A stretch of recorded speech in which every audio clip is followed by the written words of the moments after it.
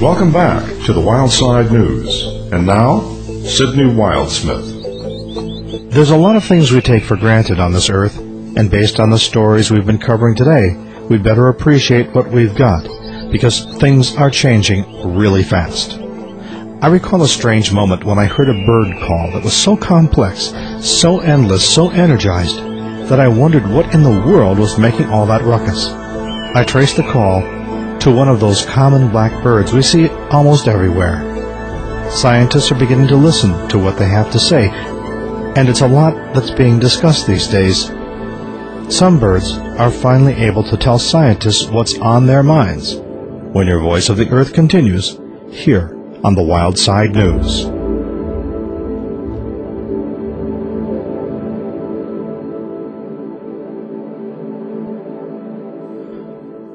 This week, we've been hearing a lot of chatter about a little bird with a lot to say. Recently, there's been a most interesting story about communication in a bird species called the European starling, suggesting that they're able to understand greater complexity in their languaging than otherwise some people would think. The main researcher joining us now from UCSD, the University of California, San Diego's Timothy Gettner. He's the assistant professor of psychology in the neuroethology department of the psychology department. Dr. Gettner, welcome to the Wildside News. Thank you. Well, we're going to try to understand the unique character of your experiment here. Briefly, give us a 2 to 3 sentence summary, if you can, about what it is that you feel you've defined. Well, what we've done is to take a couple of relatively simple sorts of patterning rules, or grammars, if you will, rules that describe how sequences of sounds can be patterned. And we've used those 2 different rules to construct artificial starling songs. And we asked the starlings to identify songs that were produced using one rule or the other rule. And in this case, the rules have specific components to them that have correlates to larger sorts of rules or grammars that humans might be using. Now, that is wildly scientific. So let's try to understand this better. Starlings are prolific singers, and that's one of the reasons you chose them, was because they have such a diversity of sound, but as well they learn such a diversity. Did that factor into your decision to use the starling? Absolutely. As you alluded to, they are tremendous singers. They produce just an incredible amount of vocal material. And one of the things that starlings do, like all songbirds, they have to learn their songs when they're very young. But unlike many species of songbirds, they continue to add new vocal material, new sounds to their repertoires as they get older and older. And so they kind of wander through the world or fly through the world, picking up all sorts of different sounds and use those new sounds that they acquire. There might be a squeaky door, a car alarm, another sound that another starling is making, or it might be a sound that another species of bird or other animal is making. They'll take all of those sounds and they'll stick them into their songs, and they'll produce these long patterned strings of different sounds. And so we know a lot about the structure of starling song, and it's both its length and its complexity in terms of the number of sounds it contains are very, very attractive for studying all forms of, or at least many forms of pattern learning. So they go through the world, they hear sounds, they go, I think I like that sound, and they literally learn to mimic it somehow magically and then add it to their repertoire. Am I right so far? You're absolutely correct. And in starlings, as is true in many species of songbirds, it's really the females that are driving this desire to increase the complexity of their song. So one of the things that males want to do, one of the things they're using their song for, is to attract females. And what females are interested in are older males, and one of the ways that they can tell whether a male is old or not is if he has a more variable, oftentimes longer song. So males are continually trying to add things to their repertoire to essentially impress females. Now, I have a cockatiel, a female cockatiel, and she has a repertoire of about 2 sounds. Uh-huh. So the thing that's very unique about the Starling is the fact that the individual may have a song that is very specific to them. Do they tend to repeat that same song, or does it vary? Well, they might have a repertoire that, for an adult, a mature male could have maybe 50 or 60 different little sound chunks. We call them motifs. Might have 50 or 60 motifs in it. And when he produces a single song, he'll select a subset of all the motifs that he knows. And when he produces another song, he'll select a slightly different subset of all the motifs that he knows. So if you look from song to song, there's actually a fair amount of overlap, and there's also a fair amount of uniqueness. Almost every song that they sing is subtly different from the one from anything that they've produced in the past. So they can randomly intermix the various sounds, or do they kind of take a phrase 1, phrase 2, phrase 3? It turns out that it's not entirely random. There is some patterning to it, and we've looked at that pattern, and other individuals use the sequencing information when they're trying to recognize different individuals. They know, oh, you're the guy that sings this, this, and this, and you put them in this particular order. Okay, let's help us understand now the concept of recursion, because that's the recursion, recursion. Tell us, first of all, what recursion is, and then how it is that you were able to test for this. Well, if you look across human languages and ask the question, is there any similar sort of patterning that human languages follow? One of the things that becomes evident is that many, many human languages use this concept of recursion. And what that means is that, well, it's best to get this from an example. I can say, the cat has gray fur and white paws. That's a perfectly reasonable sentence. I can also say the cat my dog chases has gray fur and white paws. That's a perfectly reasonable sentence. And what I've done is to take the phrase my dog chases and insert that into an already understandable sentence. And we end up with a longer sentence, which is indeed understandable. It turns out that insertion, that embedding, is common across many, many human languages. What we did was to take a very simple sort of patterning rule that requires that embedding. And we used that rule to construct artificial starling songs and then asked the starlings whether they could recognize sequences that had been generated by that rule. Now, define the one thing that I don't quite have a grasp on is this concept of the rule. Mm-hmm. Well, the rule, so what grammars essentially are lists of rules that allow you to say this is a legitimate pattern, or it is not a legitimate pattern. So this thing is in my language, or it's not in my language. And the way that you make that distinction is by saying, does it follow this set of rules? If it follows this set of rules, then it's in the language. If it doesn't follow this set of rules, then it's not in the language.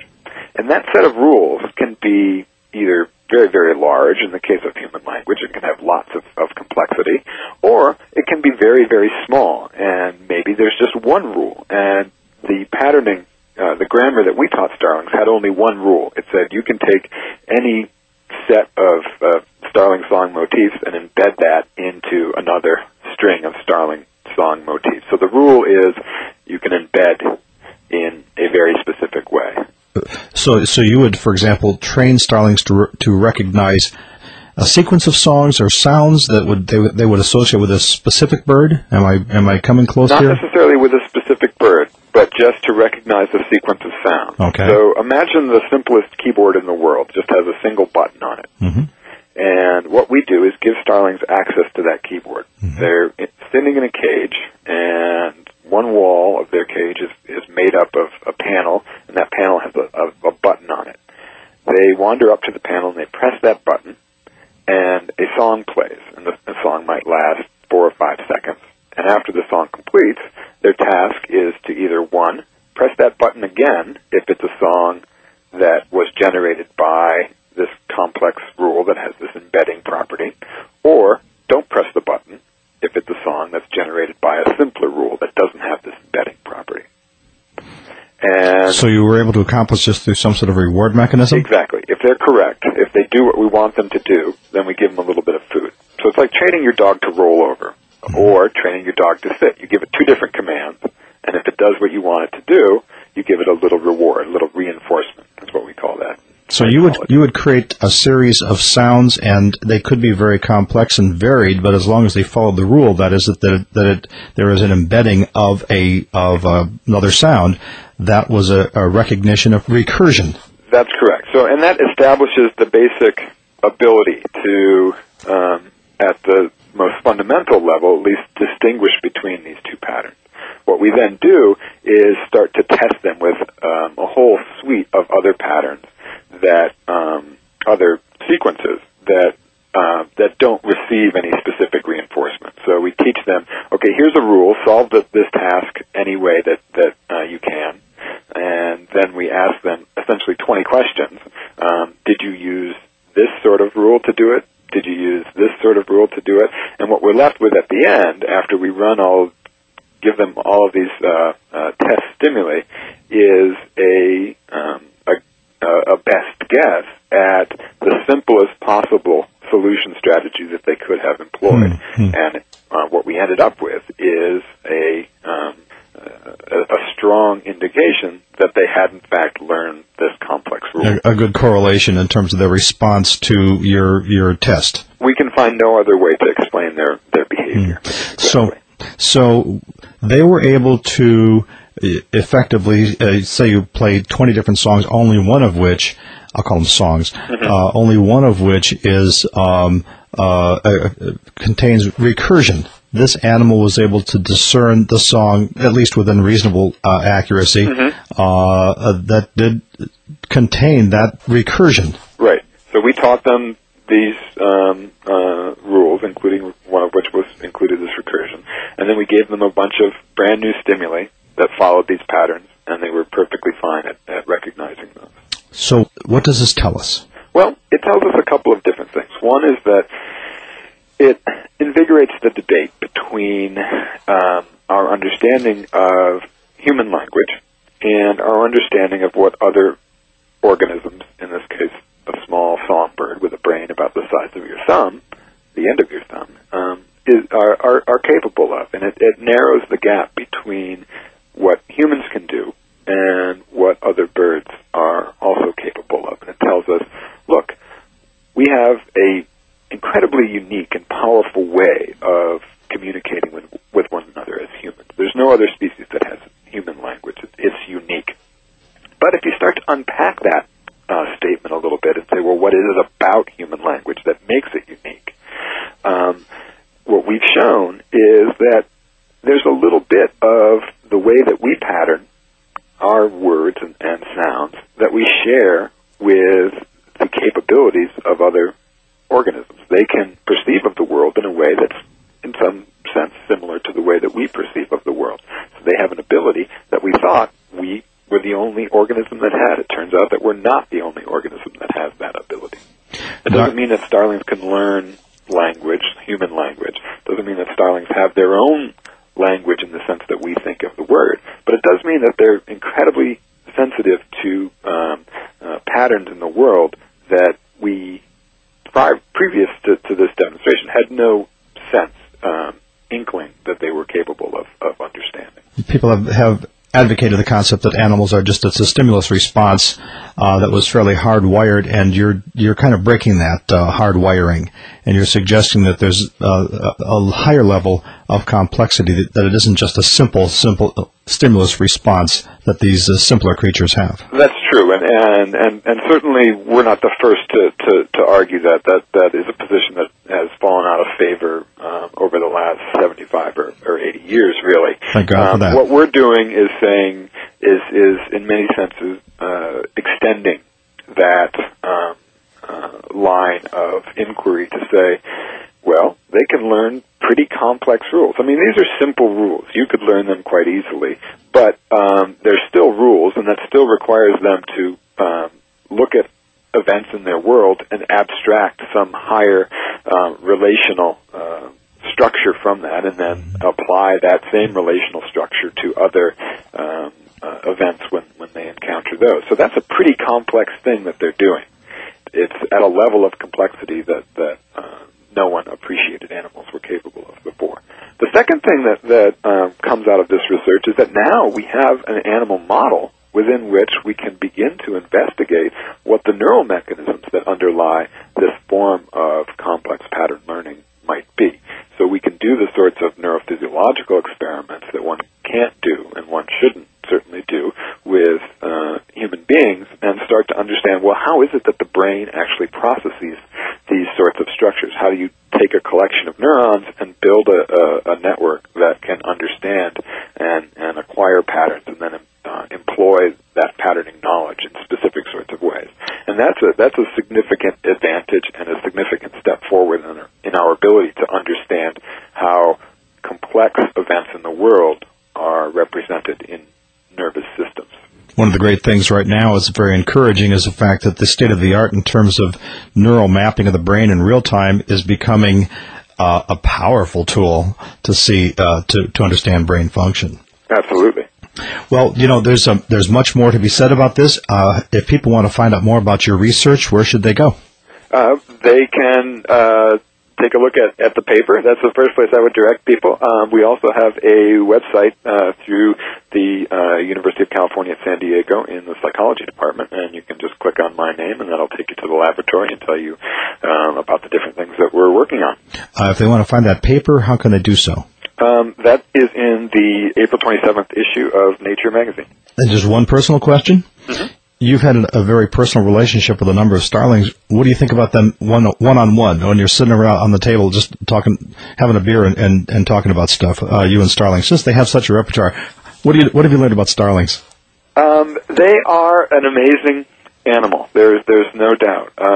They are tenacious and clever and inquisitive and hardy, and I have every time I conduct a study, some of the results are bigger than others, but every time I conduct a study, I am increasingly more and more impressed by the amazing ability of these tiny little creatures.